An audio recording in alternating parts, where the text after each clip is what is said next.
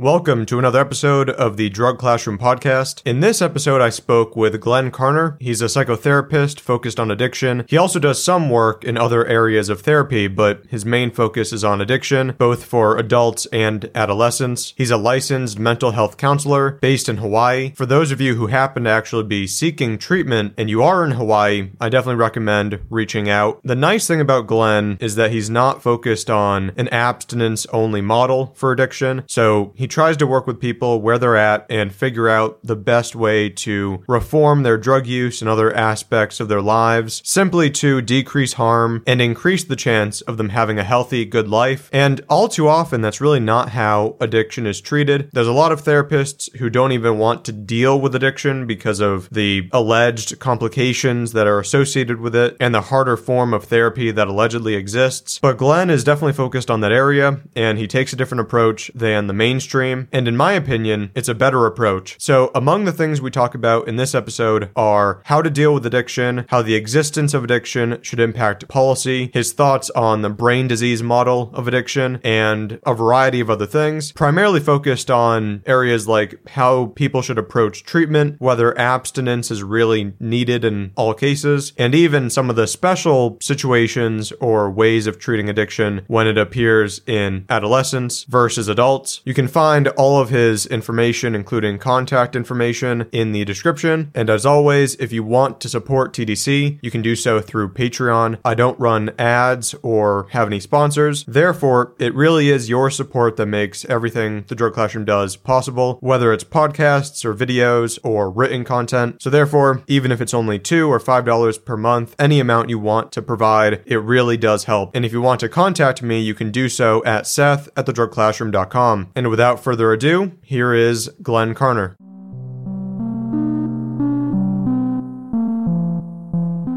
I'm here with Glen Carner. Glen, welcome to the podcast. Aloha, Seth. Thank you so much for having me. So we've done stuff for a while now with another podcast, so we know each other. But for those of you who don't know or aren't familiar with that work, can you just introduce yourself and how you got into therapy and dealing with addiction and other things? Sure. Well, never been too much down that path myself, I will say. So I'm not so much a bit. I've been there and done that, but I haven't done it to necessarily the extent that others have.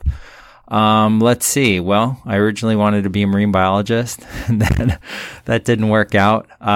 But anyway, so I have a master's in addictions counseling from Fairleigh Dickinson University. Been working in the field for about 20 years. Typically have a perspective that, well, I got into kind of working with methadone treatment shortly after I began traditional counseling, and so have been exposed to a variety of different treatments, whether it's medication assisted or abstinence based or things like that.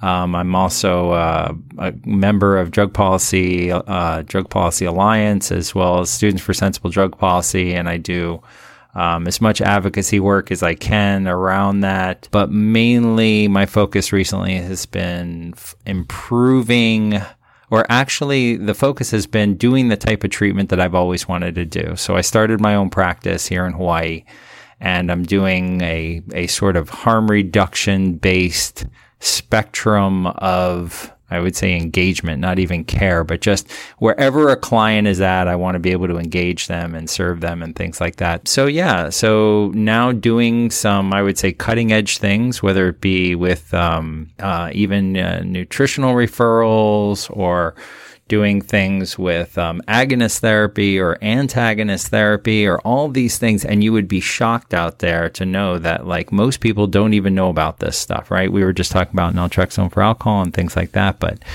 most people don't even know. So it's nice to be able to get the information out there. That seems to be one of the things that, I'm not super familiar with the field, but in terms of what separates the way that you seem to handle things compared to others is the willingness to adjust not only your model of treatment over time, but then the model for each person. Whereas I know, whether it's addiction or depression or anything else, there's this tendency in therapy to just stick to this one specific model, even if it's not working for the person, to the point where a patient just ends up leaving because it's not really their thing. And, they complain about it not working for them. Have you noticed that seems to be an issue in the field in general? Well, it's such a different setup here.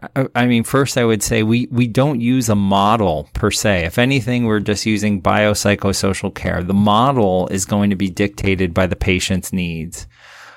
So why say another treatment center is like, okay, we're going to run you through these groups and you'll learn these things. I mean, that may all be valuable, but certainly depending on the patient, the priority may be very different than what the model's presenting. So just to kind of compare, so here we're doing one-on-one or one with family or friends, individual therapy. There is no discharge here. If you want to be discharged, great. If you want to remain engaged, great. But we see addiction as a long-term issue on a continuum. Even if you're resolving it, we still want to remain engaged. So I would say the biggest difference between, or at least in treatment, I mean, the model of abstinence only and embracing that, and then not being able to accommodate people who may not totally be in that space. That's the biggest difference in terms of any model. We don't require abstinence to receive care at this facility. And what you usually see in drug treatment, and this is what's crazy, and you don't see this in other areas of mental health, but somebody will go into drug treatment and they're using drugs, and then they maybe try to quit, or they oscillate, or they use a little bit here, they relapse, whatever. If you don't get it together in a fairly brief amount of time, they're going to kick you out of there. They'll tell you how it's affecting other clients or whatever, and of course it may be. But that doesn't happen in other areas of mental illness. So just the idea is that you can picture a spectrum of care, traditional therapy being all about abstinence and working towards that, and then sort of what we're doing, which is wherever you are at, we want to begin to engage you and make progress. And that progress may not even focus on the addiction initially. I mean, a lot of times the addiction is very impacting, but a lot of our clients are very functional and can make other changes to mitigate the harms. For example, something like, doing like N-acetylcysteine if you're drinking heavy, and having some liver protection and things like that. True, so, harm reduction. And we were talking recently about not necessarily focusing on the drug, but say other things like hobbies, or just filling in the life and expanding it beyond the drug. So more of a normal, like if somebody came without addiction, you would focus on ways to improve the person's life, whereas traditional addiction treatment seems heavily focused on just getting that down to, a 0% use rate as fast as possible, as long as possible, not the entirety of the individual's life. Right. And by not having the treatment individualized, which it isn't in most programs, we lose patients in regard to their engagement, right? So we in addiction treatment, we talk all about resistance and things like that. And the fact is, the truth of it is, Seth, and everybody out here, there is no treatment resistance. You may be resistant of a treatment if you're not feeling like it's either going to be helpful or not comfortable, or for whatever the reason, right? When people go in to get an MRI, right, they may give them a little Valium to try to accommodate it because it's such an uncomfortable experience. Well, in drug treatment, we'll run them in, through the course of that. And then if they're not happy or whatever, we'll typically talk about their addict behavior or their addict thinking or one of these other, myths and terms, and we'll blame them, but we never look at ourselves. So that's a big problem is sort of the user friendliness of the therapy.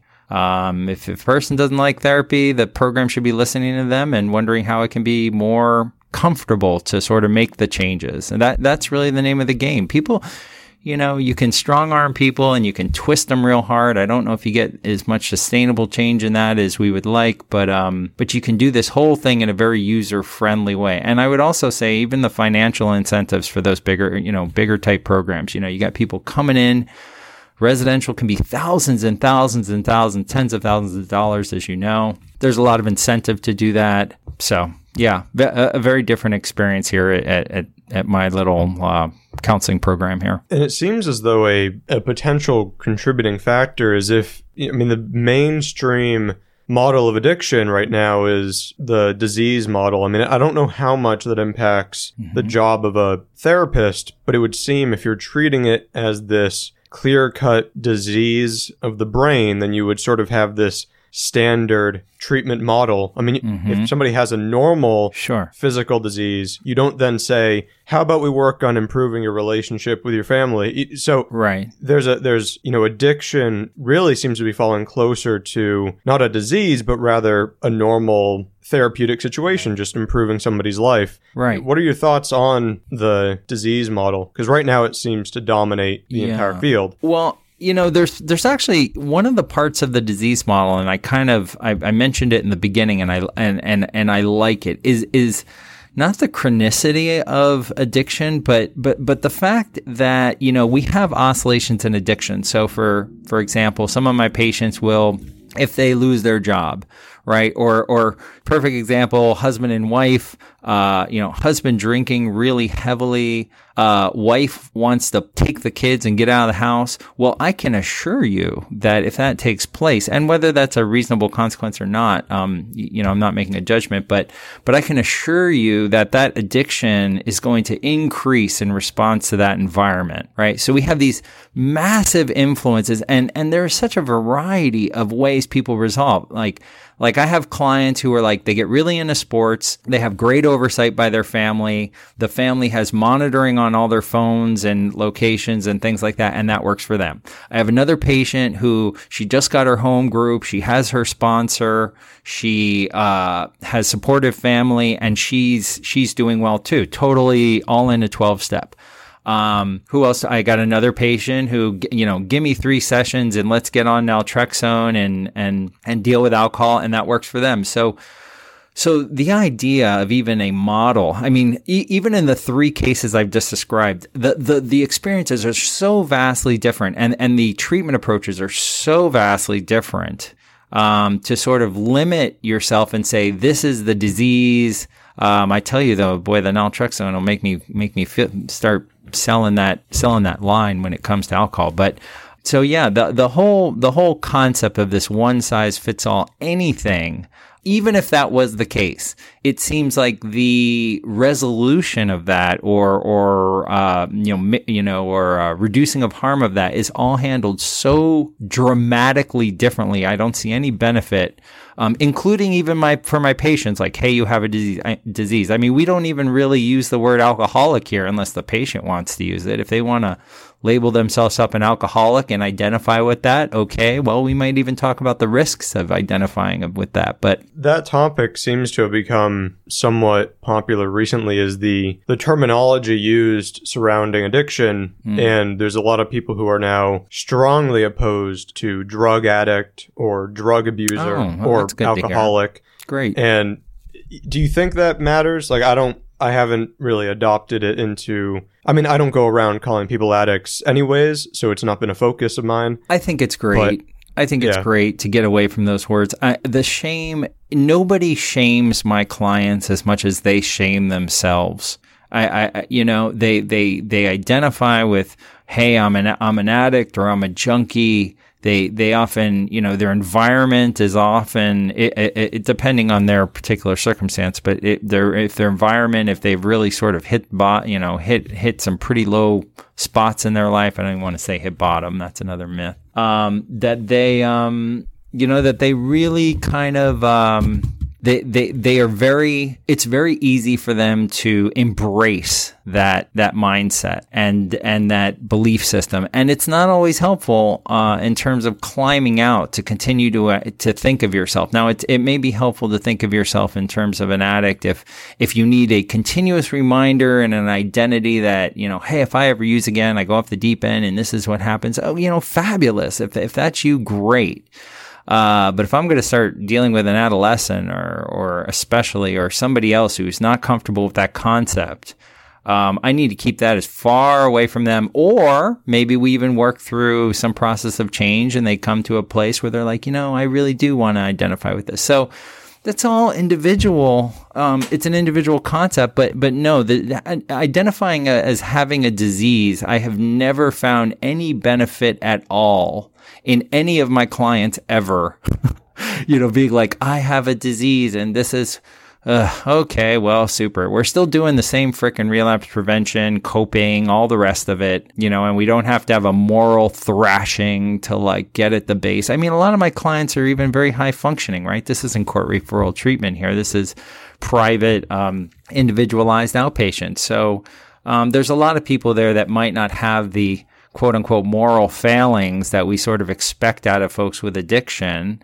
And it's not appropriate, or even their duration of use. And it's not appropriate to sort of slap these labels on, especially something as diminishing as addict or junkie. Ugh, gross. They're still people. Most of their life might not even involve those things. So they're parents too, and sons and daughters. So I don't forget that. The terminology and even treating it as a disease seems to play into this idea of elevating the strength and power of drugs themselves. I mean, and this is a slightly different topic, but plays into it. There was somebody who was talking recently to me about how they were having sort of mood issues, and it was known that they had used drugs to a limited degree, just cannabis and other things. And the immediate response from, I'm not sure about the family, but the response from the available kind of therapist was this may be them being in withdrawal, or this may be like a drug seeking thing, or like the mere fact that drugs are present in the life has so quickly in the mind of the therapist or family become the most important thing. Right. And this is not even a case of addiction. This is not daily use. This is not even problematic use. But oh my goodness, this person used drugs, and then this person had this emotional situation. Yeah. They must be intertwined, and sort of elevating the drugs in this way seems to be this recurring theme of something that would stand in the way of treating it more as a normal psychological thing. In the same way that we don't call people with depression, we don't like label them a depressed or something, but in a more powerful thing, you'll label them psychotic. Yeah, but you'll call, somebody with schizophrenia a schizophrenic. And it's sort of in the same way that is an example of a more powerful mental disorder. The drug is believed to be so powerful that it can like overtake a person. And it just doesn't, when you actually talk to people that use drugs, it doesn't seem to overtake them in that way. They're still people. They still have, normal emotions. And even as a treatment provider, it's very easy to fall into that thinking. So, for example, I have a patient that uses cocaine, or was using cocaine, I should tell you, 1 time per week. Right? Now you would say, what is this? 1 time per week? How can they be addicted? Right?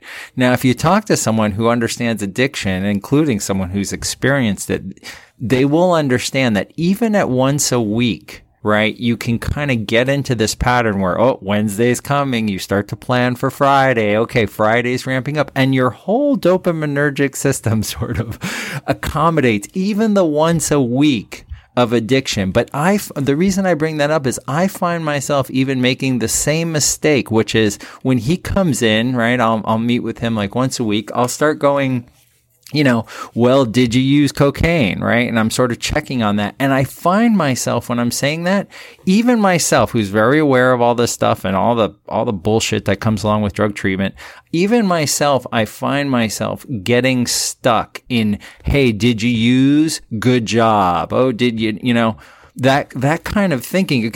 And again, I mean, think of what else is going on in his life that he's using 1 time per week, right? So there's a lot of super highly functional could be marked as a sort of a failure or success based on that one factor.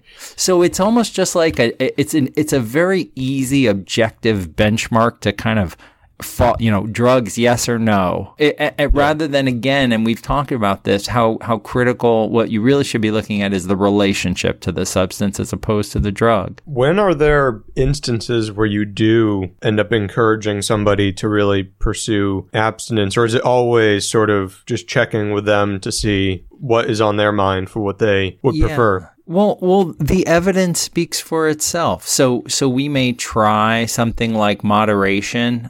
Even if you're trying moderation, you might want to try a period of abstinence prior. It seems to allow a bit of a biochemical reset when you do that.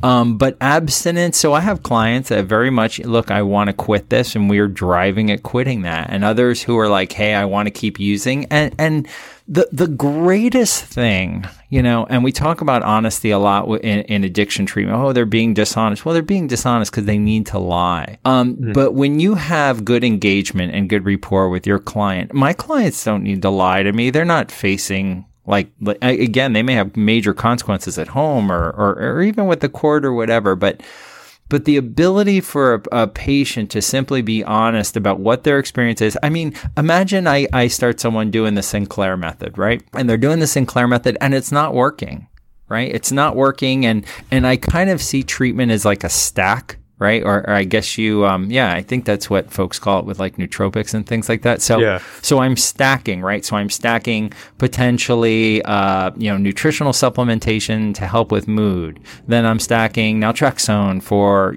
better sense or diminished reinforcement of the brain from the alcohol, right? So I kind of just keep stacking these things. Where was I going with that? Kind of lost my thought a bit. Can you talk about what the Sinclair method is? I think a lot of people probably don't know. Yeah. So kind of getting into that. But again, with stacking, so I would just say that I'm looking at as many things as I can put to the point where a person is achieving their goals. Right? Yeah. And if they're achieving those goals, fabulous. And if they're not, okay, well, they're not. And let's look at how we can handle that. But again, the idea of, they're inherently dishonest, that's kind of bullshit.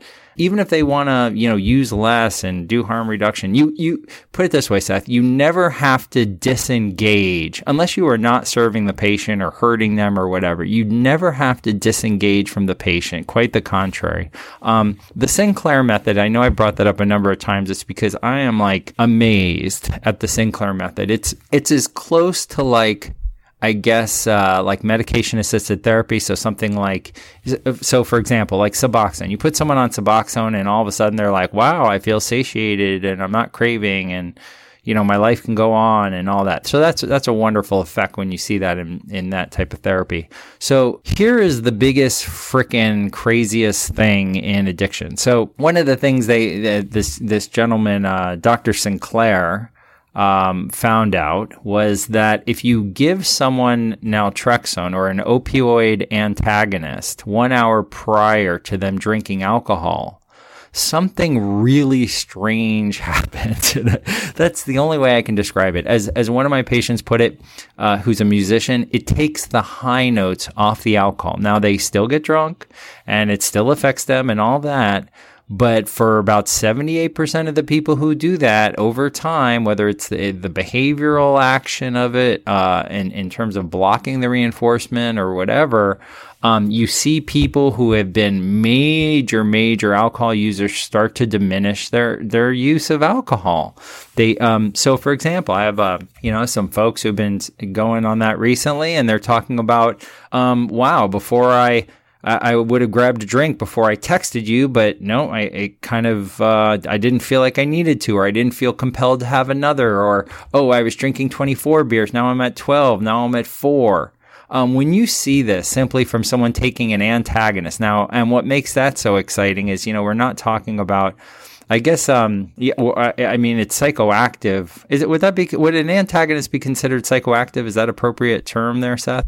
Yeah, they can be psychoactive. Yeah, well, you're certainly not getting high off it. I mean, you give someone naltrexone and sort of nothing happens. So to see someone who's drinking a like giant jug of vodka every 2 days, and all of a sudden is like day one, okay, sort of stabilized, didn't feel compulsion, and then within weeks you're seeing like major. I mean, it sucks to retain patients. I to be quite honest, I mean, they're in here and we set them up with a psychiatrist and we'll, okay, let's do some counseling. And typically I kind of have a tough time retaining them because they're like, I'm fine now. See you later. I'm doing my med. Okay, well, you understand if you come off of that. Okay, great. And they're kind of out the door. So anyone out there who has consistent alcohol use that's problematic and heavy, man, that should almost be a first line treatment. I would think, now again, of course, qualifying, I'm not a doctor. I'm not quite sure of all the side effects that naltrexone may result in.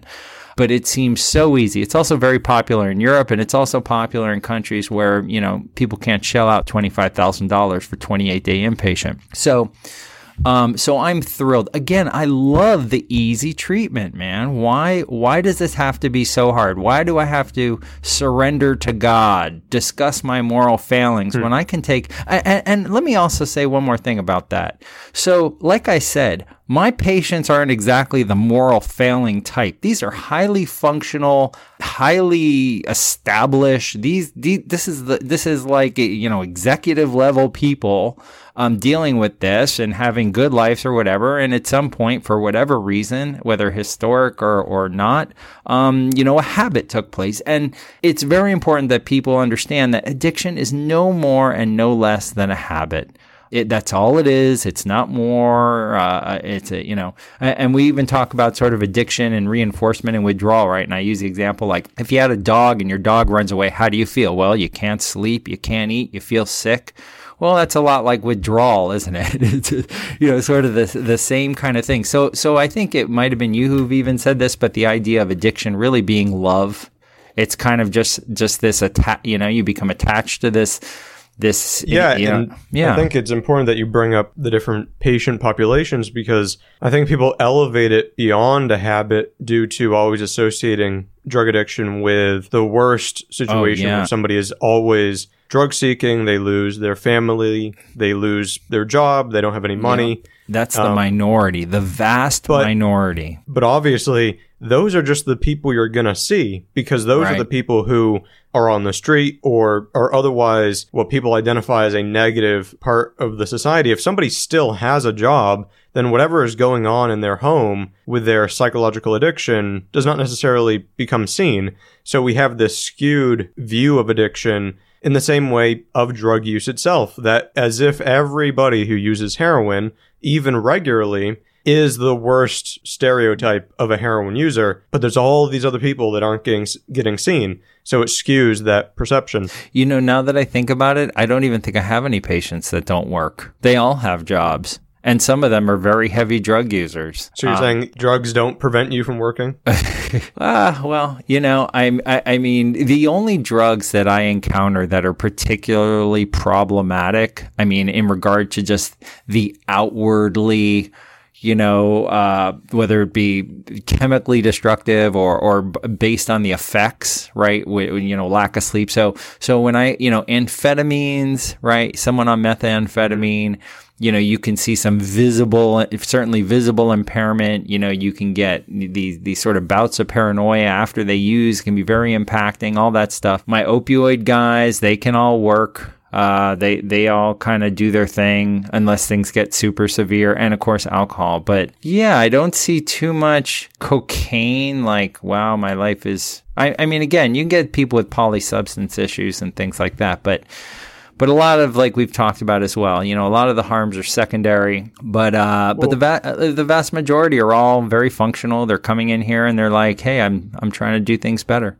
And if you nail down a person's life and just focus on, what the drug is doing, which would be taking the average addiction situation versus, say, Switzerland, where you can just take the drug and provide it, in this case, heroin, and have it separated from all the other cultural and lifestyle things that normally have to go with heroin use. And then suddenly the drug can remain in the person's life and is not having that impact. It's not as though the mere existence of this opioid agonist is telling the brain, you can't work and you have to steal from your family. There's these other lifestyle situations that play a role, and it's not just the drug. And that's what people always seem to be concerned about is, oh my goodness, we couldn't possibly, say, change drug policy in a way where more people have access to opioids, because you would end up with the entire society being that kind of user. But it turns out it's all these other factors like the incredibly high price or the inability to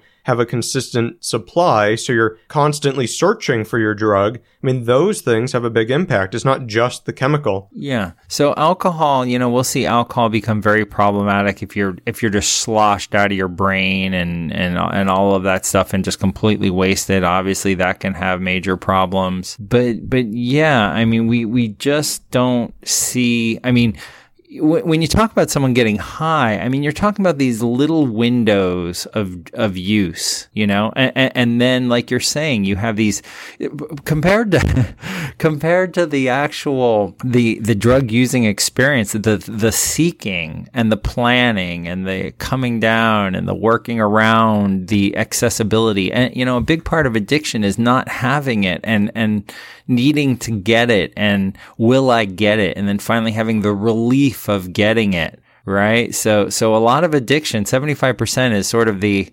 non-high part as you try to manage all of that. And obviously you can picture somebody for whom, even if it doesn't cost anything and it's always available, they're still going to have a problem. But for a portion of users, if they had a supply that it was always there, certainly was never any trouble getting it, it didn't cost them anything, then suddenly it was not, I have to use the drug now. I've been searching for it for a day. I mean, I have to use it at this moment, even if it's not a good idea. Versus, I can get it whenever I need to, you know, maybe in 6 hours. Maybe I could wait until the next day. Yeah. You know, there's not that kind of time-sensitive pressure, you know, cyclic nature of drug use, non-use, and this kind of lifestyle. And continuous rumination about, like, who's going to hook me up and when is my phone going to ring and... Right. So when you have a secure, predictable supply, and again, I think this all relates to, I think, dopamine and motivation and things. I think, you know, your body kind of sets you up for accomplishing what you need to accomplish.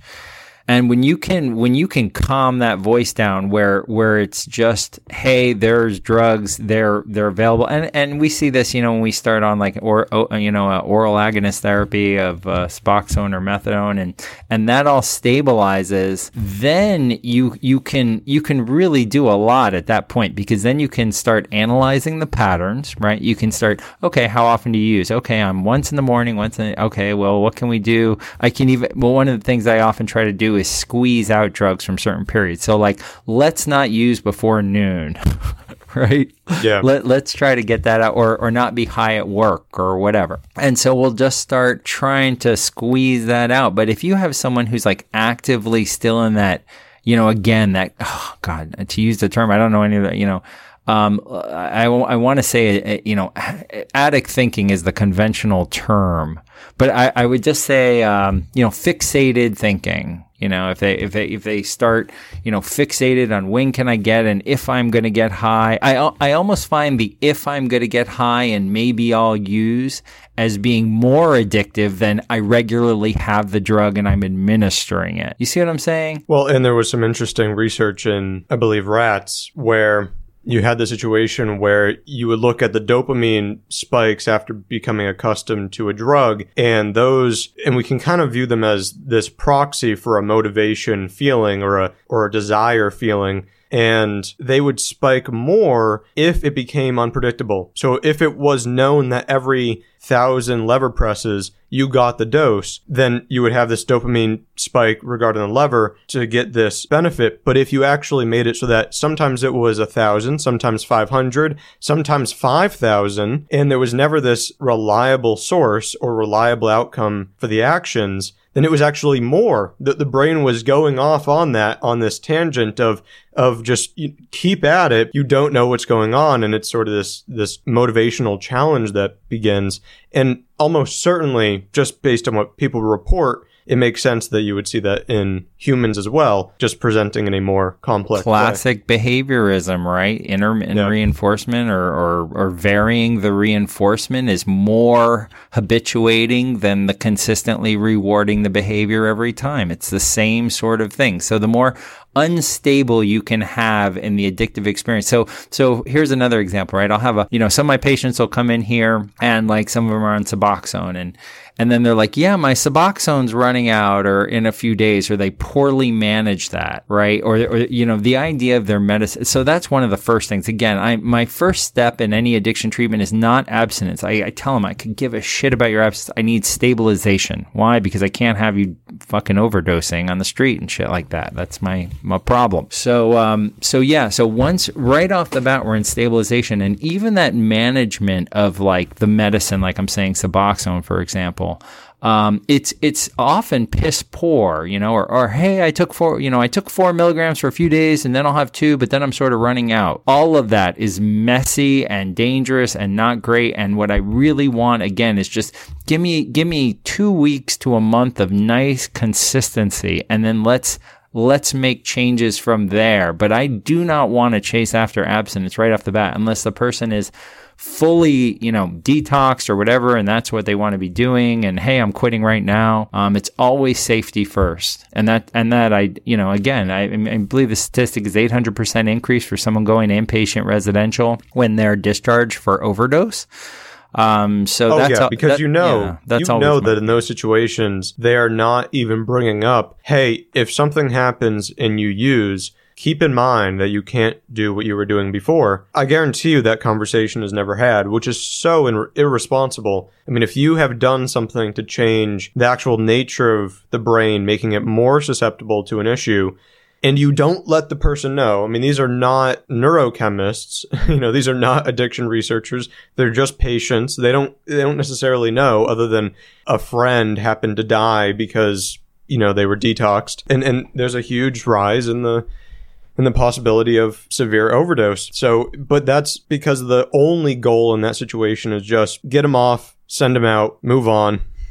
They're clean now. They're quote unquote clean. That is I gotta tell you, that's my scariest time in treatment, is like if somebody is like coming out of residential and they want to use us for aftercare or whatever or something like that. I'm always terrified. I'm like, okay, family members, everybody's going to the doctor and we're all getting prescriptions of Narcan and everybody's going to learn how to use that. Yeah. And then, what's really crazy? Here's what's really nuts. Now, again, I'm dealing with parents, and these are folks who often have very traditional views of addiction and things like that. I'm a huge fan that if you were going to use or relapse, and of course, it's not often that predicted, but one of the reasons I promote engagement so much, even in the face of drug use, is because if someone was to relapse, truthfully, I can't tell you how much more I would want them coming home and being like, Mom, I'm going to shoot up now in my room.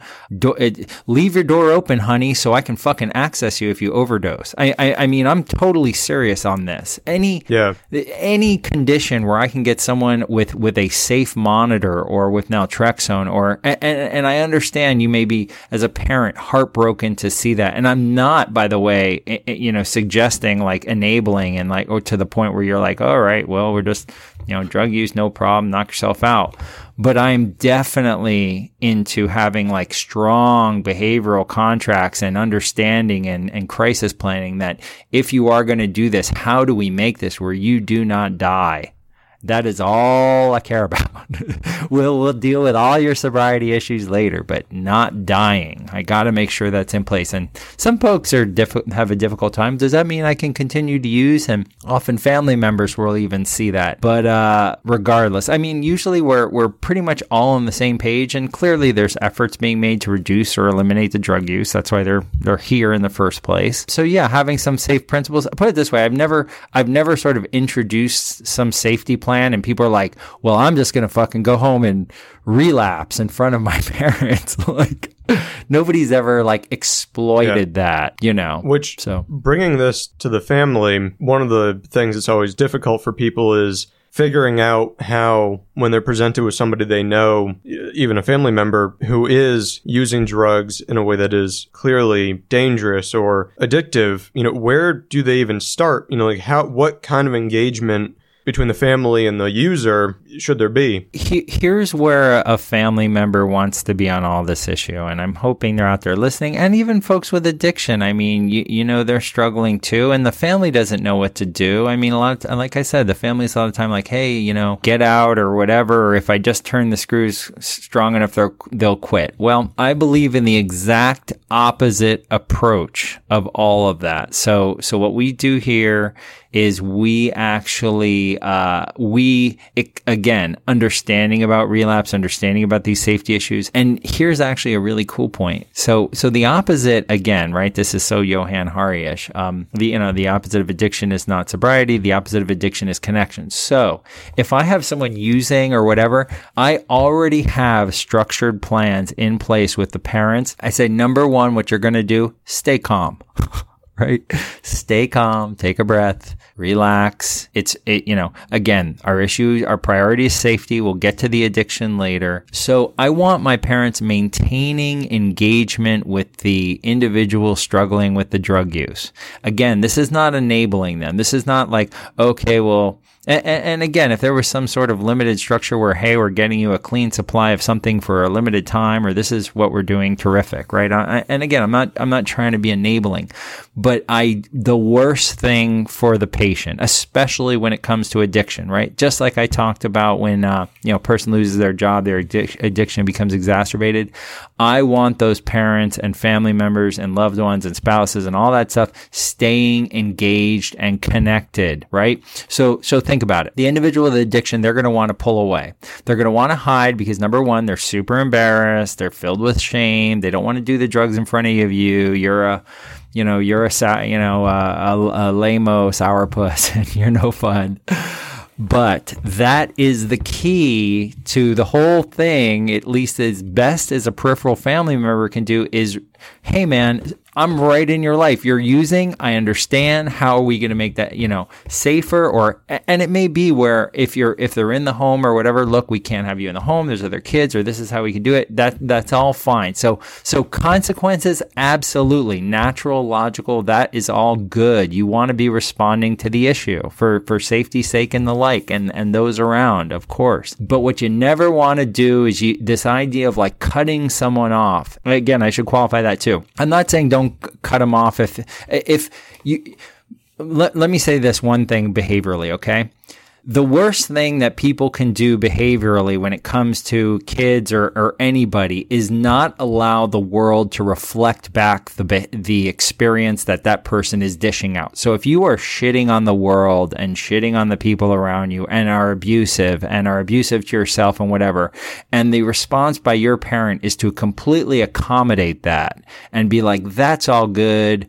I listened to the Drug Classroom podcast and they said it was all right. No, that is not what I'm saying. I'm absolutely saying to bolster yourself and protect you and protect the patient, all that. But you don't need to throw your relationship on the fire for the sake of some sort of belief that if you're just hard enough on the person, they're going to suddenly, resolve and be like, well, that was too painful. Now, you can have emotional experiences that trigger points of change in all of this, but often the safety factors are just too great to do that. So remaining engaged, remaining connected. If people are using more, I'm pulling them closer. Now, let me say one other thing. Remember that drug use, a lot of times, especially if someone's in treatment, we're dealing with like relapse and things like that. So even the relapse, a huge focus. I'm less concerned with relapse and more concerned with the outcomes of the relapse. So what do we usually see? Conventional treatment.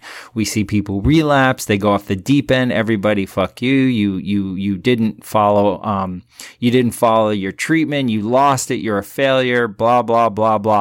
It is so much more worse when people respond to that as opposed to, okay, you relapse. Like, for example, Seth, here's proof in the pudding, at least in my little experience here with treatment. So when my guys relapse, they still make it to all their appointments, right? So they make it to their appointments. They're still in here the next day. And so we're immediately looking at what happened. Where was the, puka, which means hole in Hawaii, right? So where's the pukas? What did we miss? How can we make that better? So even if they relapse, right? Oh, hey, I've been sober for 2 weeks, but then I relapsed. Even if that happens, I'm like, great.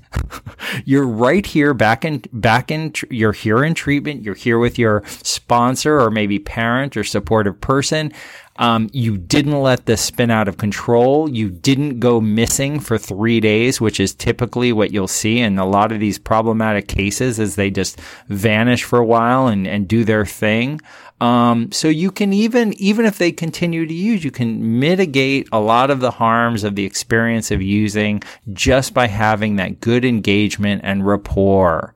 You see? There's sort of an odd form of math that people seem to do when they're going through treatment, where if they go a week and then they use, and then it becomes 3 weeks and they use, and, a month or two, and then they end up using again, it becomes not a sign that they are changing their habits in a positive way, but rather that even if they go 2 months or even if they go 3 months, they're still totally susceptible to addiction. So they're just going to be locked into this drug use pattern for the rest of their life. And it's this constantly discouraging thing.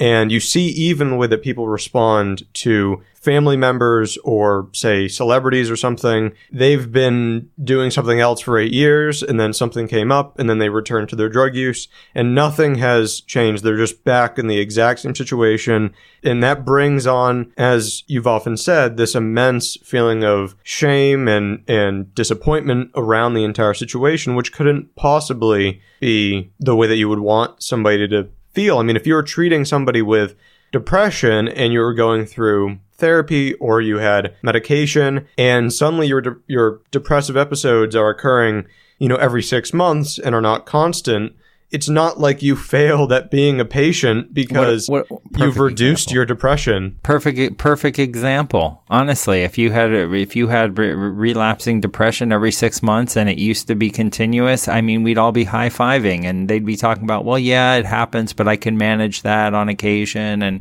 And I would say that's exactly what I would like to see in addiction. And again, if somebody wants to, abstinence for life and that's their thing, great, we're doing that. And if that's your goal, terrific. We're going to do the best we can. Motivation is often not a priority for me. I'm looking at actions, planning, strategizing, interventions, the talk and wishful thinking, I want to be sober. Well, I'm more interested in show me your Google Calendar we set up that has, all the time filled in. So we're not leaving big blocks of free time where your brain is sort of floating out there like, hey, here's an opportunity to use, So much more on the action, tangible step side than, oh, here's what I want, or here's what I believe, or, oh, I failed. Just shut up and work on today. It's like, stop being so dramatic, right? And when it comes to relapse, one of the things that seems to me, and I think there's been at least some papers on this supporting it, and it's definitely become more common in treatment centers, is the focus on mindfulness and meditation skills.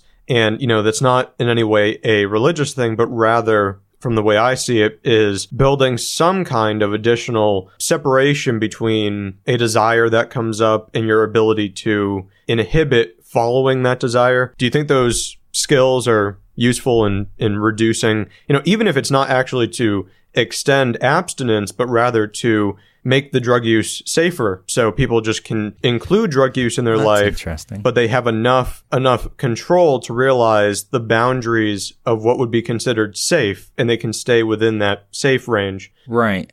So with alcohol, for example, on the Sinclair guys, yeah, planning, I love planning drug use. Boy, there's nothing that really disappoints the experience of addiction and all right, well, here it is. Because at that point, you're almost just using sort of to feel well. But absolutely structuring things around that, setting those goals, not leaving it randomly out there. That's all going to be helpful rather than, again, just, okay, be clean. You know what I mean? And it seems in some ways like the motivational state of drug use when it appears is similar to a period of anxiety or depression where suddenly your entire consciousness is suddenly so focused on this one goal, and it could be triggered by a friend you normally have drugs with, and then you see them, but you've been avoiding them, then suddenly your brain is filled with thoughts. That seems to be the moment where that kind of calm down, self-reflective impulse that you can build with, say, a mindfulness technique could be useful to kind of interrupt that process. Yeah, drug use is in these micro moments, right? I mean, it's like we talked about, it's not really always happening. It's happening in these moments. So in regard to mindfulness, so here's the techniques that we use in treatment that I find the most helpful. And again, you'll notice my inherent lazy, shortest path to the end here, effectiveness. So the first one that almost all of our patients get, and I even question that because I'm like, God, am I really customizing things if everybody's sort of getting this? So in mindfulness, we're talking about regulation, right? So if you are running around and you're in hyperspace mode there and using all your fast instead of your slow thinking and you're just racing around like that, that is not the state you want to be. I want to have you so far out of your automatic sort of thinking that anything to get you away from that. So the first technique that everybody sort of learns is 4-7-8 breathing. And if you Google 4-7-8 breathing, there's a little website. It's a little even cartoon. Of course, Dr. Andrew Weil, huge fan of, I'm a huge fan of his. He actually does a training on 4-7-8 breathing online, but nothing I have found is better than, sets of 3 to 5, 4-7-8 breathing. In for 4, right? So empty breath, 1, 2, 3, 4, in, and then holding for 7, and then out for 8, right? So that, and then you do that in sets of 3 to 5, that immediately seems to quell the thought storms or whatever is going on, or impulsivity to a point where the person kind of gets back into their prefrontal cortex and is like, okay, I'm thoughtful now and mindful and I feel myself and here's what's going on. So that's helpful. The other one we'll do is urge surfing, which is also a kind of a mindful exercise where you're in your breath. So you're sort of tending to breath and you're just allowing the experience of craving. I mean, craving it's running through your head and you feel it in your body and you're feeling like that tension and right? This internal experience. So the ability of kind of riding that out, and again, you can find that audio online. Urge surfing is great. The other thing we use is Spire. So Spire is a device out of Stanford University, and that's a really cool thing. So that clips on your belt, and it'll actually monitor your respiration, and when you're tense, it will actually trigger you to take deep breaths. So your whole sort of set is refined over time, and it's cool. I can monitor that on like a little dashboard on my computer and things like that. So I can not only see when my patients are tense if they're using Spire, but I can see actually where they are. Like so it has geolocation on there, so I can see where they're tense, when they're tense, all that kind of cool stuff. And so overall, we want to bring down that hyperexcitation that comes along with addiction, and just people, a lot of people in general, man, are spinning out over there. And I know you guys aren't in Hawaii, and I wish you could have the, many years of Big Island experience of slowing down that I've actually had. And I'm from Miami, so it wasn't always like that. I'm a huge electronic music dance guy, but I also I'm kind of turned redneck on that. But yeah, so everything that can support re-regulation, riding out cravings. You can also use distracting techniques, right? You can use citric acid sprays, which unfortunately I hear melt your teeth out, but they're fun. That's like the little sour sprays. You can also dip your head in a bucket of water, freezing water, any of these things that cause like this massive sort of response from the body where the body feels under threat. I even was wondering that in the 4-7-8 breathing, if when you're holding your breath or letting out and you kind of feel like rushing it, your body sort of has to pay attention because it's like, man, my oxygen levels are potentially being compromised. So it sort of pulls you out of more trivial thinking. So mindfulness is key. Regulation is key. Staying in balance is key. Getting enough sleep is key. Making sure you're getting enough neurotransmitter production as a result of restorative sleep and nutrition is key. All of that stuff. So mindfulness, huge fan, essential, especially for riding out some of those more difficult times. And you would expect it to get a fair amount of attention, and I think it is getting more, but especially since there is this focus on the same areas that appear to be beneficially impacted by mindfulness are the areas that people point to when discussing this disease model, are these instances where, they point to it being a disease in the sense of a significant change in these dopamine pathways, in these mesolimbic pathways, and then some impairment on the frontal cortex side. And those are the exact areas, especially when it comes to the frontal cortex, which are positively affected under meditation. So that's not actually, in my opinion, evidence of the disease model, but rather it would be sort of the exact counterweight in many ways to, especially like after you've gone through core therapy in terms of giving somebody a tool for their daily use and how to deal with their daily thoughts that, are based around drugs. That seems like it would be, useful. And I don't know how widespread it is in practice now. I don't know if, how much the dominant treatment includes mindfulness, but it seems like it should be in there. Mindfulness is a pretty big thing now. As much as like those internal mechanisms for managing mindfulness, I mean, when a person first comes, and again, we're doing outpatient treatment here, not inpatient. So as much as mindfulness is valuable, I mean, structuring, right? So one of the things our patients do is, like I was saying, I want Google Calendar filled to the max. I want to know where you are at every freaking moment, or what you're, or actually mostly planning, right? So I don't want someone feeling like, what am I doing? I want them knowing where they're going to be, when they're going to be. And then what we do is we share those calendars with like family members or their sponsor or supportive people, right? So then they have all this crazy accountability. So as much as even those internal mechanisms are helpful, man, the external stuff is good too. I mean, you structure yourself to be on the other side of town where you can't access drugs, or, another one of my clients buys, here's one of my great harm reduction ones. A parent that holds the kids cannabis during their work days so they can't access it. And then, so he's only smoking like when he's on his days off, kind of a thing. So remember the brain, the brain goes so far. I was listening to a podcast yesterday of a guy who had like a seizure, part of his brain that was, creating seizures removed. And then he became like hypersexual. And so all these sort of things, great if you can get to a place with mindfulness and all that. But I also want to see patients, especially at the beginning, as we talk about neuroplasticity and things, securing their environment, securing what they need to do to get to achieve their goals, bringing on the other people in their environment to help them support those goals. Then of course using the mindfulness to sort of deal with craving and all that stuff. But of course we're looking at weeks before we start to sort of I think really break down some of the old patterning. And of course that runs up to 2 to 3 years before, we really get like this sort of diminished,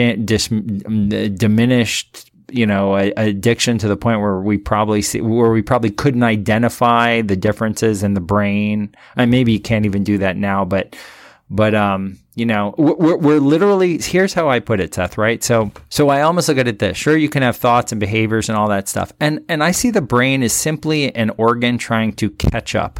Right? It's trying to accommodate whatever kind of thoughts or experiences dealing with it. If you give it stress, it sort of wires around accommodating stress. If you give it calmness, well, right now, crazy things happen in my life and it's like, oh, okay, well, let me deal with that because I've trained my brain over time. I don't allow myself to blow off the handle or to have crazy reactions. And if I do, I'm doing 4, 7, 8, So it's going to take time. It's going to take conditioning. You're going to be coping.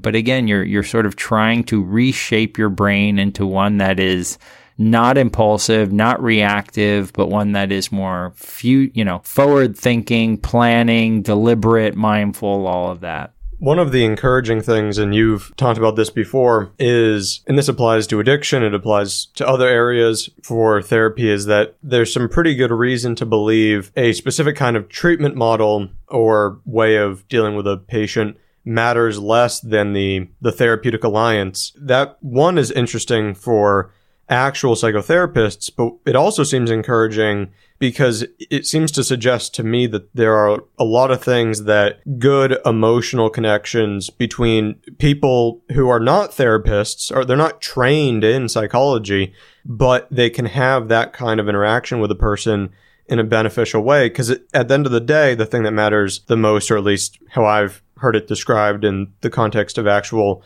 psychotherapy, is that it is that relationship that is that sort of key thing. And if you could have multiple because you have a great spouse or a great friend or something, it would be, also useful. So it doesn't always have to be medicalized. Absolutely. That you have to find another person to to get help. I would even say, I'm a big fan of professional, but I would say medically that could actually be problematic because a lot of medical providers are not going to give you that connection. If anybody wants to follow up on this, just Google interpersonal neurobiology. Alan Shore, other big fans of myself, that I'm fans of is, Dr. Scott Miller in regard to the engagement issue. Dr. Scott Lepak, who actually I work with, who does, psychological testing for us. He's a huge fan of this, but yes, the greatest tool that we seem to have to re-regulate during periods of difficulty and stress or those types of thing, or dysregulation, I should say, is typically a strong, intimate, connected bond with another human being. So through what essentially is happening there is you want to have, so somebody comes into my practice. I've been doing this for a while and I'm so different in my sessions. Outside of my sessions, I'm spazzy and whatever, but in here, I'm sort of settled and thoughtful and calm. And when they come in here and they're just, and I'm just like, just look at me and breathe. And we're just sort of looking and we're just sort of syncing up, right? So we're getting that attunement. We start to attune with each other. Feel it coming down, right? And we just sort of in the space together. And through our connection, I don't know if that's a mirror neuron thing or what's going on, but through that interpersonal connection, it allows us to re-regulate. So one of the things we often say in therapy, a couples therapy is, one of you can only be crazy at any given time. So if you have one person freaking out in a relationship, ideally the other person is not written, they're not responding, they're not explaining, they don't have to get into that, they're just in the space with the person. And ideally the person that's in a healthier space sort of can maintain that, and they're just with the other person, and that really can allow the other person to settle down. So, interpersonal neurobiology, very cool stuff. We are not individuals as much as I think we are. One of the issues with the drug classroom is a good portion, it's not really an issue, it's just sort of a unique aspect of it, is that a large portion of the people who listen and watch are young adults or teenagers, and that seems to pose some sort of interesting situations because of there's tons of full-grown adults, but there are many emails I get from people who are younger, and it's always hard to sort of figure out how to deal with those situations. But I would say great job reaching out, guys. Good job out there, right? Not being isolated, not right. So I'm right off the bat. I want to high five all you guys who've written into the I'm glad that they reach out. It amazes me, and I'm glad, whether it's talking about addiction or talking about how to use something safer, I'm thrilled that anybody actually reaches out and has that question and then changes their drug use to be safer. But there is this interesting thing of, say in the case of addiction, how does treatment differ for a 16-year-old than a 30-year-old? Yeah. Well, let me kind of think about that. So I would say that for most adolescents that I work with, so there's less of, I would say there's even, it would depend. I haven't had too many adolescents that are like really blown out, man. And I used to have that on Big Island, is you'd have some super severe cases of addiction at a very early age. We don't see that too much here. So I would say that the difference would be, so for example, I'd probably be more reluctant in referring for maybe medicine when it came to addiction. I'd also look for more environmental supports. It's funny, and again, this may be my own bias, but so for example, the Spire device, right? We might use the Spire to kind of augment their own personal, awareness, because of course they don't have as much awareness. They haven't been around that much, and their brains aren't developed to sort of do that. So something like the Spire device might help with where more traditional like mindfulness training or deep breathing training came in. That if they're probably more apt to use that. We're looking at tons of peer support stuff. So it used to be, oh wow, well your parents were bad to you and they screwed you up. Well, guess what? kids, child effects, great paper on that. You can have good parents and be a crappy kid and drive them crazy too. So that dynamic works both ways. I just want to put that out there, for maybe all the parents to take a little less responsibility and the kids to take more. So we're looking at probably a less medication focused. So with that peer effects, what I was going to say. So the most prevailing effect in regard to an adolescent's life is, like I said, not the parents. It's actually the peer group, right? So the best thing parents can be doing is shaping the peer group. However, so in terms of intervention, so immediately, if somebody's coming into treatment, I need to, and typically if they're adolescents as well, they're not working, I am really looking at activities. So I'm looking at whether it be youth groups or martial arts, or go work in the Kalo fields with doing tarot and community based stuff. I need those people to be connected to something enriching, or the adolescents especially, enriching and rewarding. This is obviously adults too, but I need for them to start experiencing a different rewards outside of the drug experience, and again, it's much like the adults in that, hey, we're kind of realigning your life, but a lot of the kids, I mean, they're not there. So if I can have a kid who's using in the evenings, right? He gets out of school, probably uses in school, but at the same time, they can be going to martial arts in the evenings, and that keeps them out of high-risk scenarios or maybe potential for greater drug use. Great. That's what we want to focus on. If the drug use starts to get more problematic, I think with parents, they're more likely to be like, you're going to treatment or whatever.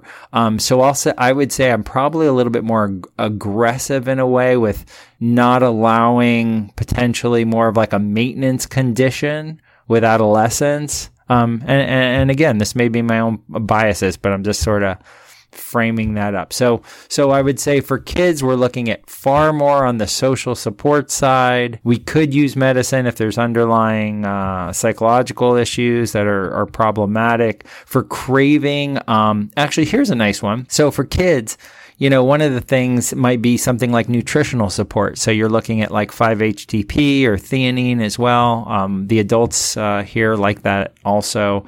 We don't use words like anxiety and depression with those things. We'll use words like tension for theanine and mood for 5-HTP to kind of navigate those waters of potentially, I'm not a prescriber or anything. So there's still a number of ways you can make things easier, help with mood, help with the difficulty. If the supplementation doesn't work, of course, like let's deal with a psychiatrist or whatever who may be able to help. Less focus on labels, more focus on social interactions and structuring and all that. So less focus on the drug when it comes to kids, I would say. In cases where a parent is concerned about their child using drugs, but it's not actually addiction, they're really just having normal experimentation and say they're 16 or 17, how do you think parents should deal with that? It seems to me an ideal society in the future has drugs of all kinds integrated in the way that alcohol is, where you could picture a 16-year-old, having alcohol every few weeks as part of a family thing. And nobody's going to look at that as particularly concerning, especially a common dose of alcohol.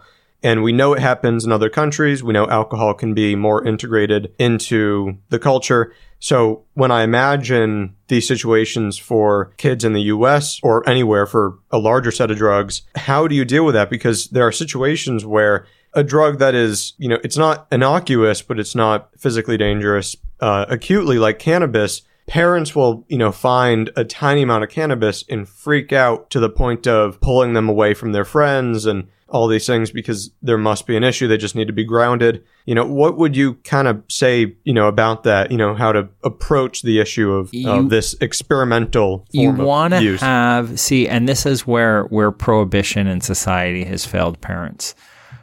We have taught parents that you need to, be scared, freak out, and all that thing. That is all, like I said, the opposite of reaction. In a perfect world, what would happen is if somebody, first of all, you would be maintaining a good relationship with your child.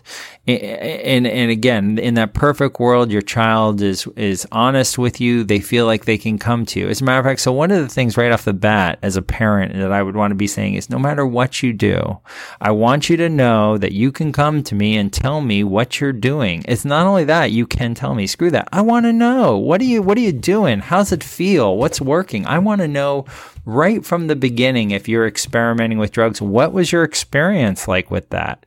Did you do it safely? Oh, even if you're going to a party this weekend, when are you drinking? How much are you drinking? What's the plan? Who's driving? The same sort of thing I would love to see with any substances. And again, if you are melting down when you are finding a small amount of drugs in your kid's room, well, congratulations. You're potentially alienating them and exacerbating their addiction by reacting the way you did. Because what essentially you've done is it was more important for you to have a little meltdown in your concern rather than potentially maintaining the relationship with your kid, which under these circumstances could be life-saving. So much more for parents to be inquisitive and understanding and learning. God, if my kid ever, did LSD or something, I'd be like, dude, I want to hear your whole experience. Do you feel like you want to go back? Is that something you feel like that? When would be the place of that, right? So I'd even want to have some training in there. And I train the kids here. Like, I mean, if they're going out drinking and of course they're underage and shit. And I don't want them doing any of that. And especially with alcohol, which is so critically dangerous around adolescence here. So the openness, the honesty, the safety first practice, that's another thing. Look up the safety first. Oh, there's a great reference. Drug Policy Alliance, safety first manuals, have the whole thing there on parents talking to their kids. And again, not talking to their kids. You know what? If you're a parent, don't talk to your kids. Have them, ask them, inquire about what is going on with them. They'll probably be excited to tell you so they don't have to call Seth Fitzgerald in the drug classroom. And if you're a really good parent, you probably recommend that they do actually get in touch with the drug classroom. But again, we want to maintain rapport, be inquisitive, be investigative. Don't be as concerned with the drug unless it's inherently, can be life-threatening in the short term, as much as you want to be really understanding your kid's relationship with this, and you want to be a part of that, and also with the understanding that it could become problematic, and what might that look like, and how can we mitigate that? And, with those types of conversations, drug use becomes way less thrilling, way less, oh, I'm doing this and sneaking away, and much more like they're doing with in Colorado with cannabis now, and they're sort of building these smoke shops that look like Starbucks. I always figure the best way to get someone to stop using drugs is like turn it into a Starbucks or something like boring if you're in some subculture. But so hopefully that helps parents and kids out there. Is key. You must maintain the engagement no matter what you're doing. If you lose your rapport, like even in drug treatment, right? That's the biggest shame that we never talk about. We always talk about the patient's lack of readiness or some bullshit like that. And what the real problem is the poor retention of clients, the lack of engagement, and the disconnection that results in the patient. I just had a few patients recently where I was sort of a little bit stronger, a little bit more like, hey, this is what we're doing, adolescents. And well, they're gone now. They don't want to see me. They're not happy with what they received here, and they're doing their thing, and I hope their trajectory isn't good. So yeah, I as a result of not maintaining the engagement or whatever, hopefully those guys are okay, but maybe not.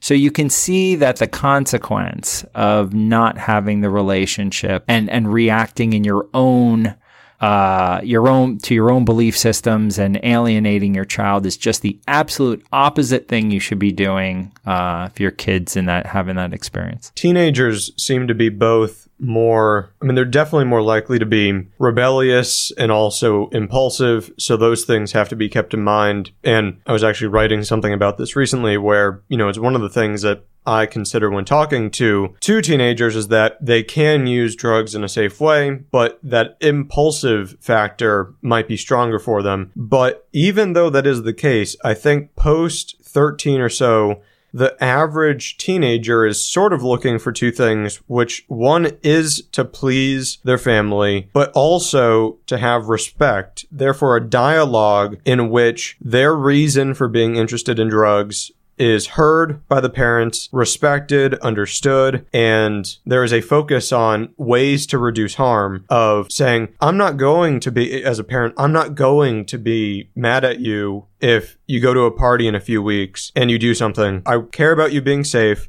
but that's not really going to concern me. And then that is showing that the parent trusts and respects the child in a way that won't foster a rebellious nature, even though the average teenager may have both goals for pleasing but also being respected. If you are totally locking them down to, they can't stray from your idea of a perfect way of being, even a little, without sort of all respect for the child being lost, then they'll move entirely in the rebellious section direction.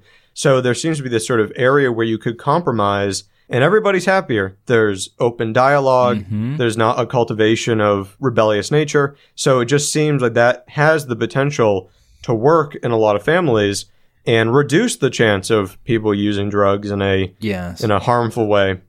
Sometimes it really just is the case that kids get interested in drugs and they just want to try it a little and there's no pushback from the parents, and then that's it. They just end up kind of using it a little bit and they're completely fine. Seems normal. We see the spike in adolescence of experimentation. Don't shove it underground. Drugs can be potentially dangerous enough with being unregulated in the age of prohibition. Don't force the kid to shove it underground where they're now at greater danger. So, yeah, absolutely.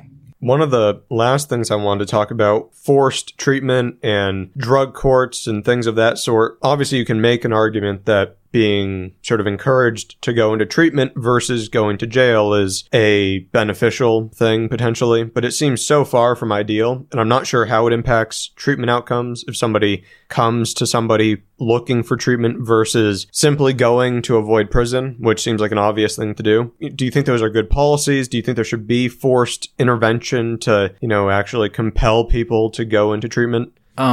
Personally, compelling someone to go into treatment, I'm not so sure. I know that I'm super against drug prohibition to start with. Even on the Republican side, I don't want to effing pay for anybody who has like a drug problem. I don't want to pay $45,000 a year in taxes to like incarcerate them.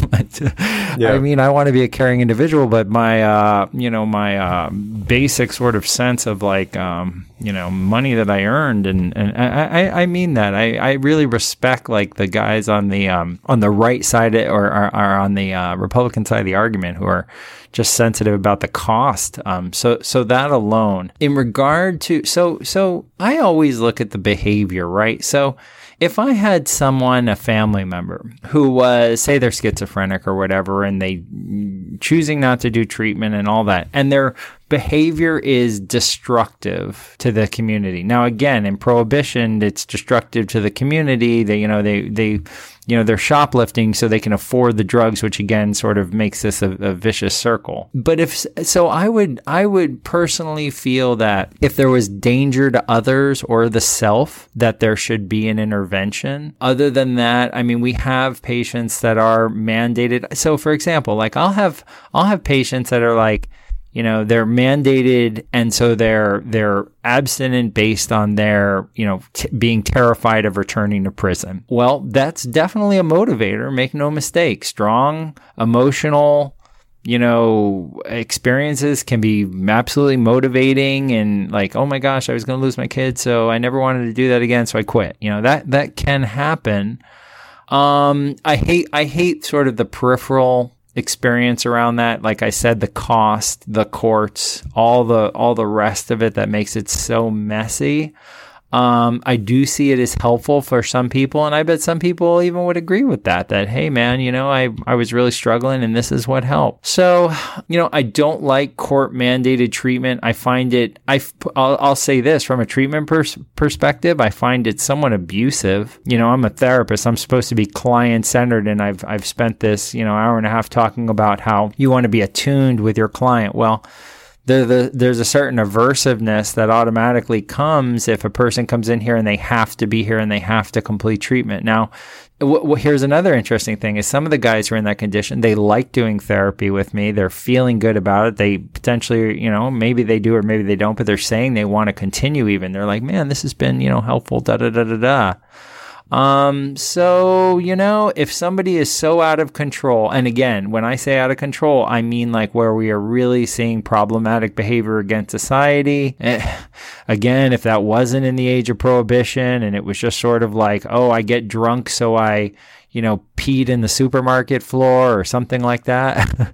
I could see something like that, but it's very hard to tease that out, knowing that how destructive, torturous, murderous, and horrible the current system is. I mean, the current system, let's face it, right? In the Philippines, for example, I mean, they've just, they're committing genocide over there. They've killed 5,000, citizens, people with drug addiction because that's the way they feel. And, that's the end like the end point of this spectrum of care, which is, twist the screws hard enough, whatever happens to them, well, so be it. So all of it is so messy. And again, so you see the difficulty teasing it out. So yes, there could be legitimate reasons for sort of supporting someone where their drug use was putting themselves or others in danger. I'm not talking about little bullshit shopping charges or, oh, he sold a little weed or whatever. And that's, that's what we need to do now. So, So that seems like a really, it's a little bit big differentiator, and this would apply to anything, including, say, psychotic disorders. It would be like the equivalent of somebody has a psychotic disorder and they're being forced to go into treatment versus they did something bad to other people because of their disorder. So for the sake of everybody, you need to treat them, but you wouldn't, 19-year-old starts coming down with schizophrenia. You take them out of society and put them away. It should all be in the same way that addiction would be, similar. Yeah, no, there's a big difference between just a drug-related offense, and that was mainly what I was getting at, are instances where the only thing the person did was either a minor crime or a purely drug-related crime, and they're being forced into either, hey, you have to go to treatment and remain abstinent, and we're going to keep testing you to make sure you're abstinent, or you're going to be put in jail. And also, if you fail the abstinence aspect, you then are immediately going to jail, which just seems incredible. I mean, there are obviously people, and I always feel somewhat awkward when I hear these stories, where they say, the moment that I was able to switch my life around was when I was locked behind, a jail cell. And that was when my life improved. And okay, well, that could very well be true for you. But the way that impacts other people, I don't think is positive, because it sort of suggests to the wider society, hey, even the addicts think interfering with their life and forcing them into some terrible situation can be good. And that seems a little dangerous. Like, it's whatever helped you, that's great. But, as a policy, that seems a little bit off. Yeah. And Seth, I'll say this as well. Drug treatment is always sort of operated from this, oh, you were doing this and now you need to stop doing this. There are such more palatable ways to engage people with addiction, even if they're using. I'm about to put an ad out there. It's funny. It's one of the things I say on there is that, willingness to quit is not a barrier to care at all. you know? So I want people knowing if they don't want to quit or whatever, let's start the process, start the engagement, begin to make improvements. I haven't had anyone come in here and been like, man, I want to make things worse or use more. I mean, nobody ever has done that. They've never come in and actually wanted to use more drugs. So yeah. And I've always been sort of on the behavioral side of it. I also don't tolerate if people are like, hey, I got into a car accident and killed, 2 people in a DUI, but I was drunk, so I should get off easy. I don't believe in that. I think the behavior as it affects others, that's the measure. Behavior. And again, that has nothing to do with drugs. I really could care less what you put in your body. I care. How does that manifest outward onto yourself and others? And, if you want to be 1% of people who drink alcohol will kill somebody because they were in a car accident. Yeah, it's not the drug. But I mean, there you go, right? So with alcohol, for example, so now I have to pay for some guy to have a liver, and that's even a kind of a question. I mean, and I know, of course, that's been a thing where it's been, organ transplants. Like there was a guy recently who he's like a pot smoker and didn't get an organ transplant because and some insane shit like that. So I mean, there is a line in terms of costs of society. Those costs are typically going to be manifested by nicotine and alcohol, right? I mean, if someone's a nicotine addict, how many lung transplants, do you want to splurge for? Yeah, I think it's a difficult call. I do think this is an interesting topic area. One of the things I've been pointing out recently is that let's avoid an entire healthcare debate, but if you are going to, make the argument for, say, prohibition based upon cost to society, it is not drugs that you should be focused on. 50% of cancer, is coming as a result of lifestyle things that could have been avoided. Even larger percent for cardiovascular disease. And the amount that goes into neurodegeneration as a result of diet, lack of exercise, being unhealthy in a variety of ways. So those are people often bring this up, how much it would cost I think Ann Coulter, of all people, made the statement that she would be fine with legalization if she didn't have to pay for these things. But does she realize that there are relatively few drugs that people use overall, which are heavily connected to massive medical costs over a lifetime? True. Compared to a terrible diet. I mean, if you have to manage cancer or cardiovascular disease for a long period of time, that is incredibly expensive. And people point out when they're focused on the health issues with drugs, especially non-alcohol, non-tobacco, they're focused on acute overdoses. It costs nothing to deal with an acute overdose. Either they died or they had to be treated in an emergency department. I mean, that is not a cardiovascular operation. That is not chemotherapy. So in terms of costs, it's a weird argument that people have. And we saw this show up recently there was sort of a local government person in some middle part of the country who was saying that after 2 cases of giving naloxone, that they would no longer give naloxone to people. They would just move on and they wouldn't save them. And yes, naloxone is way more expensive than it should be, but we are talking about like $50 for a life, and that seems crazy. If you're going to say that all of these other things should be in some way covered by society, it would just seem crazy to say you shouldn't cover naloxone. You can eat yourself into oblivion. You can eat yourself into diabetes. You can do all sorts of things, and society is, and I'll be honest, Seth, as sort of like a libertarian on that, and again, as a therapist, I don't like, and we've talked about this, like I spend a lot of time and effort to try to stay healthy, right? I got a catastrophic insurance care plan. I really work hard to not burden myself or others with, extreme costs or whatever like that, and yet, if you're, if you want, government will subsidize as much corn and sugar and all that stuff, and you can pack your face and do all that. And hey, and, doctor will say something like, hey, maybe you should cut down on that. And okay, but here's your, your statins and all these other medicines and things like that. It kind of drives me crazy to pay for that when we are supplementing people being unhealthy. And I'll also, one more thing about culture, we're sort of an addictive culture. If you were to live in a world that you had like diverse rewards and things are dynamic and changing and interesting, and those out there with sort of addictions, I'm sure you've seen when you've traveled or maybe had different places or different experiences at different times, the addiction's very different. But when you have those diversity of rewards and you have that purpose-filled life and enrichment,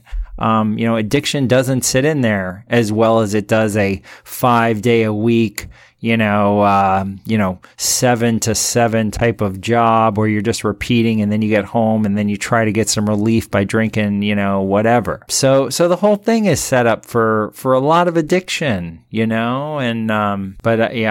don't know the better way. I mean, the cheapest way and the preventative way would probably be like improving the experience of human beings. I mean, we talk about like, what is that? Like minimum base, minimum universal basic income. Yeah. So I'm very curious as to see how a lot of this turns out once there's even more automation. And you have the housing first movement who focus on work? Giving. I'm not fully familiar, but I just know there's an emphasis on getting people solving homelessness as a way to deal with other societal issues, which does make sense. I mean, I don't necessarily agree with the policy that they would propose. Yeah. However, it is true that stabilizing somebody's life with a job or a house or just those basic things is way more likely to improve whatever other thing you're identifying as an issue. Maybe that's it, Seth. Maybe it's not even like, I mean, I guess it's sort of like universal basic income, but maybe if you had a roof over your head, maybe that's the baseline. A roof over your head and your EBT card could only buy you vegetables and meats, right? And you can't go buy fucking boxes of Frosted Flakes and expect to be like, living the dream off the system, man. I can't stand that stuff. So that sounds like a pretty good balance. Before we wrap up, is there anything we didn't really discuss that you wanted to talk about? No, just that. Well, I would say that, there's a lot of medicines and nutritional supplementation that can be profoundly affecting and helpful for dealing with addiction. They'll refer you to a CSAC over here. That's someone who may not even have a college degree. I was a CSAC at one point before I was licensed. You get referred to a CSAC and hey, they'll treat you, but yet I can refer someone to a psychiatrist and the psychiatrist will tell me, well, hey, I'm not trained to deal with addictions, as will PCP. So there's this huge gap in sort of who is qualified or able to kind of deal with addiction that is very strange. Like high-level providers, unless they've specifically received training, won't do it. Yet these sort of lower-level providers totally will. But yet the lower-level providers typically have no information about medicines and all these different ways that can be like really helpful medically to people dealing with addictions. I would also say that, it doesn't have to be so hard, right? I mean, a lot of times I'm looking at even, even the route of administration or managing dose. I mean, there's a lot of ways to make things better in your life, and you don't have to hold out for some grand event to begin doing that. You're in a pattern if you have an addiction. You have a habit. It's all it is. It's no more, no less. And you can start unwinding yourself out of that. So, I think it's a very exciting time to be in addiction. I'll tell you, it's super fun, man. It's so fun. Starting someone on the Sinclair method is a blast. Like, it's not, other treatment might be so hardcore and we're doing meetings and all that. And here I'm just like, take this pill once, an hour before you go in there before you start drinking and see what happens. And so there's a lot of easier, better ways of dealing with these things. Cannabis is a replacement for harder drugs. That's become a thing now. Had a pain patient who didn't want to get on opioids, and so referred him over to the cannabis doc, and that's also his go-to sort of escape rather than drinking alcohol because he's on probation. And they're like, oh man, he's like, I don't want to drink alcohol because when I drink alcohol, it's more problematic, and I don't want to be on opioids for this injury because that's problematic. So that was my first medical marijuana referral. That was kind of weird to be an addictions guy and do one of those. So that was nice. But other than that, yeah, it can be done a lot easier than people think. And people need to calm down and slow down and be gentle and work the problem and get out of some emotional frickin' meltdown and just start doing it, and we can make changes. It's possible for sure. Is there any way people can reach you if they happen to be in Hawaii or elsewhere, or anything you want to promote? Well, we do online therapy. I can't provide therapy out of the state, but I can certainly provide education and consultation, and that's something that I'm excited to do for parents or whatever who need to know sort of how to approach this thing. So I definitely can provide education in that way. My company is Family and Addiction Counseling, LLC. We're in Honolulu and Kapolei. You can reach us on the web at familyaddictioncounseling.com. You can, I guess you can email us at Glen at familyaddictioncounseling.com is a good way to get in touch with us. You can also even call 808-494-6066. We take most major insurances here, and that's where all my time and energy has gone into, unfortunately. But I'm having a great time doing therapy, man, and it's fun being in addictions and enjoying it, and that's not something a lot of addiction providers can say. So it's been really good, and if anyone wants to reach out, I'm right here for you. Sounds good. It was great having you on. Thanks for accepting the invitation. No, it's great being on, Seth, and nice catching up with you. And again, just for those out there, keep getting the good information. You can adjust these habits. They do sort of creep up on you before you know it. Watch out for those rewards. Diversify your experience. If every day is at home playing video games and doing a certain thing, you can expect that pattern is going to become fairly ingrained in you. You might want to get on that early and change. So again, it can be a more manageable experience that it's been sold. You can, get some good supportive people to maybe even help you. You might not even need to do it professionally, and you too can make changes in your life. And don't believe anyone who says things are this way forever. There's always hope and there's always change. So that would be it. Great. Well, I will put your information in the description and any links or phone numbers or whatever you want. Thanks for coming on, and I'm sure we'll have a lot more to talk about in the future. So absolutely, man. I look forward to referring my patients who need good information to the drug classroom. It's been great. It's a great resource. I appreciate it. All right, buddy. Have a good one.